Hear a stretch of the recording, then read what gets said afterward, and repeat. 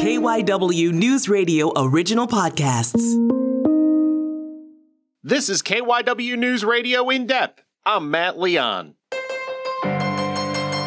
Fake news has become a very serious issue in America, and a Temple professor has done some very interesting research into what does and does not help amplify fake news. We wanted to learn more about this research, so we caught up with Dr. Min Sok Pang. He is an associate professor of management information systems at Temple University's Fox School of Business. Give a listen. So to start, just kind of tell me about this research. What was the goal? What made you set out on this course? What's it all about? I guess the fake news is one of the biggest problems we have right now. I mean, we have a fake news before the internet. As you know, it's like there are rumors, gossips, sometimes true, sometimes not. But the social media like Facebook, Twitter, and others fueled the growth and the proliferation of fake news. Basically, everybody have a medium to create whatever they want to say. So this has becoming a bigger and bigger problem to a point that I believe that really life and death problem. As you know, there's so much of the misinformation about vaccines or the COVID-19 disease and others. These big news affects the people's health. Sometimes people die because of it. So we thought this should be one of the critical problems that we face as a society. And we wanted to look at what we can do about this, what social media can do about this. And social media is doing a lot.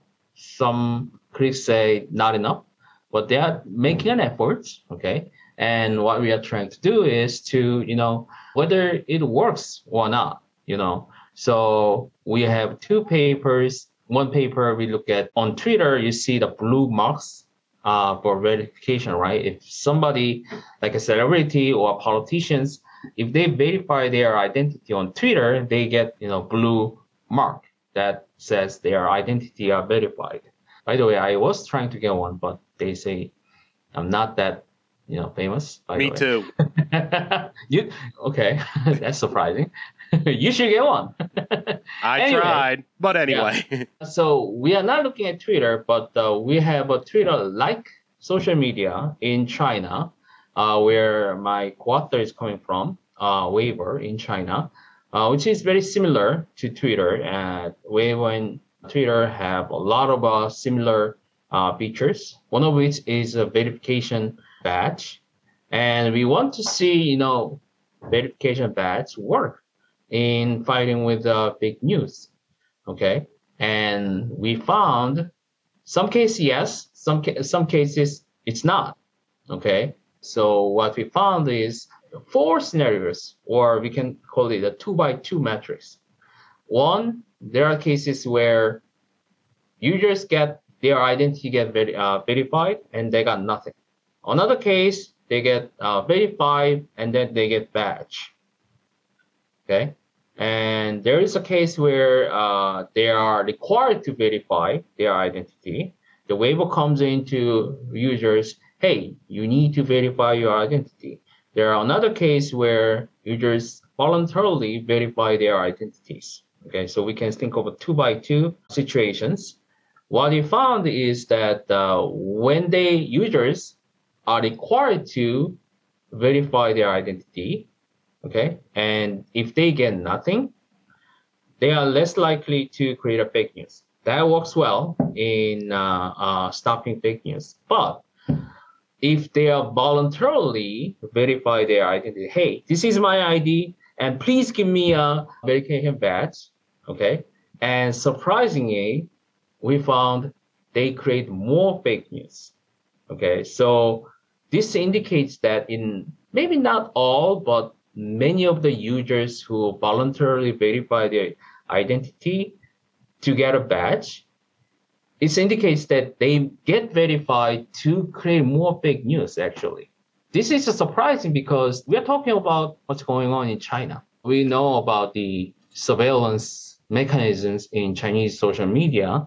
Given that, we thought that identity verification should work well, but even in China, we found that in some cases, verification badge does the opposite of what it is intended. So I guess that's pretty insidious that Yeah. actually people that verify the platform and have the indication that you can trust who this person is, once they get to that point, they actually disseminate more fake news, making it easier to go down because people think it's coming from someone who's verified. Therefore, this must be someone that knows what they're talking about. Yeah, so we see actually many Twitter data specifically. So we can't say whether this is exactly happening Twitter, but we are seeing examples of them. Many verified users like members of Congress or celebrities or cable news pundits are verified on Twitter, right? Some of them are spreading misinformation of all kinds. So this suggests that social media platforms should do more than just their verifying their identification. Sometimes it works, but in some cases it does not. That's what we found in our first paper. And before we go any further, and I'm probably asking you to speculate here, as to the why, is there a kind of an empowerment of the people that once they are now free, kind of unleashed to do whatever they want? Well, so social media users, spread out fake news to get more attention, to, get more likes, get more shares, get more comments. If they are verified, okay, and they spread out the eye-catching misinformation, that, attracts more engagement with the users. That's, many of the social media users or social media fake news creators striving for. They want more attention, more likes, more, engagement. So that's what they're looking for. The second paper, your other research, is also fake news. This deals, though, with what the inclusion of video does to the situation, correct? Yeah. So one of the tool that social media are using to fight fake news is utilize the wisdom of crowd, the collective intelligence of millions of users. So in Facebook or Twitter or other social media platform, whenever we see something that is not true or something that seems to be credible, we can report it to the platform. So we can report it as spam, this is fake news, or this is violent content, or for many other reasons. Okay, Weibo has the same functions too. Anybody can report, any post, Weibo post, whether it's a fake news, whether it's a violent post, or other inappropriate contents, right? That's one of the mechanisms to police millions of contents in social media. So we want to look at what kind of a fake news post will get more reports to the platform. Okay, what kind of fake news? We want to look at a video, which is one of the medium that many social medias are used. We thought if fake news includes a video, it's gonna get less reports to the platform. So we thought fake news with a video will be more deceiving, will make it more believable, which means that the users that sees that fake news with the video is less likely to report it to the platform. Again, we found the opposite, which is that when there is a fake news that comes with a video, it's gonna get more reports to the platform compared to the same fake news but without video, okay, which is surprising but makes sense. So our explanations are it gives more giveaways for social media users to figure out whether it's a fake or not. By the way, we verified also the experiments with our hypothetical social media users. We give them hypothetical fake news, one with a video, one with none. Our experiment says, yes, the fake news with video is more likely to get reported. Now, one of the responses will be that that's going to help fake news creators. This is telling fake news creators, hey, if you want to create a fake news, if you don't want to get caught, don't include video, okay? But our message, our audience is actually social media platform. We are saying to social media platform that if fake news has a video, you will get more reports from users, which is great, which means that what social media platform should do is to police more fake news without video. Okay, so there will be more attention from fake news with the video, which means that social media platform has to put more scrutiny on fake news without video.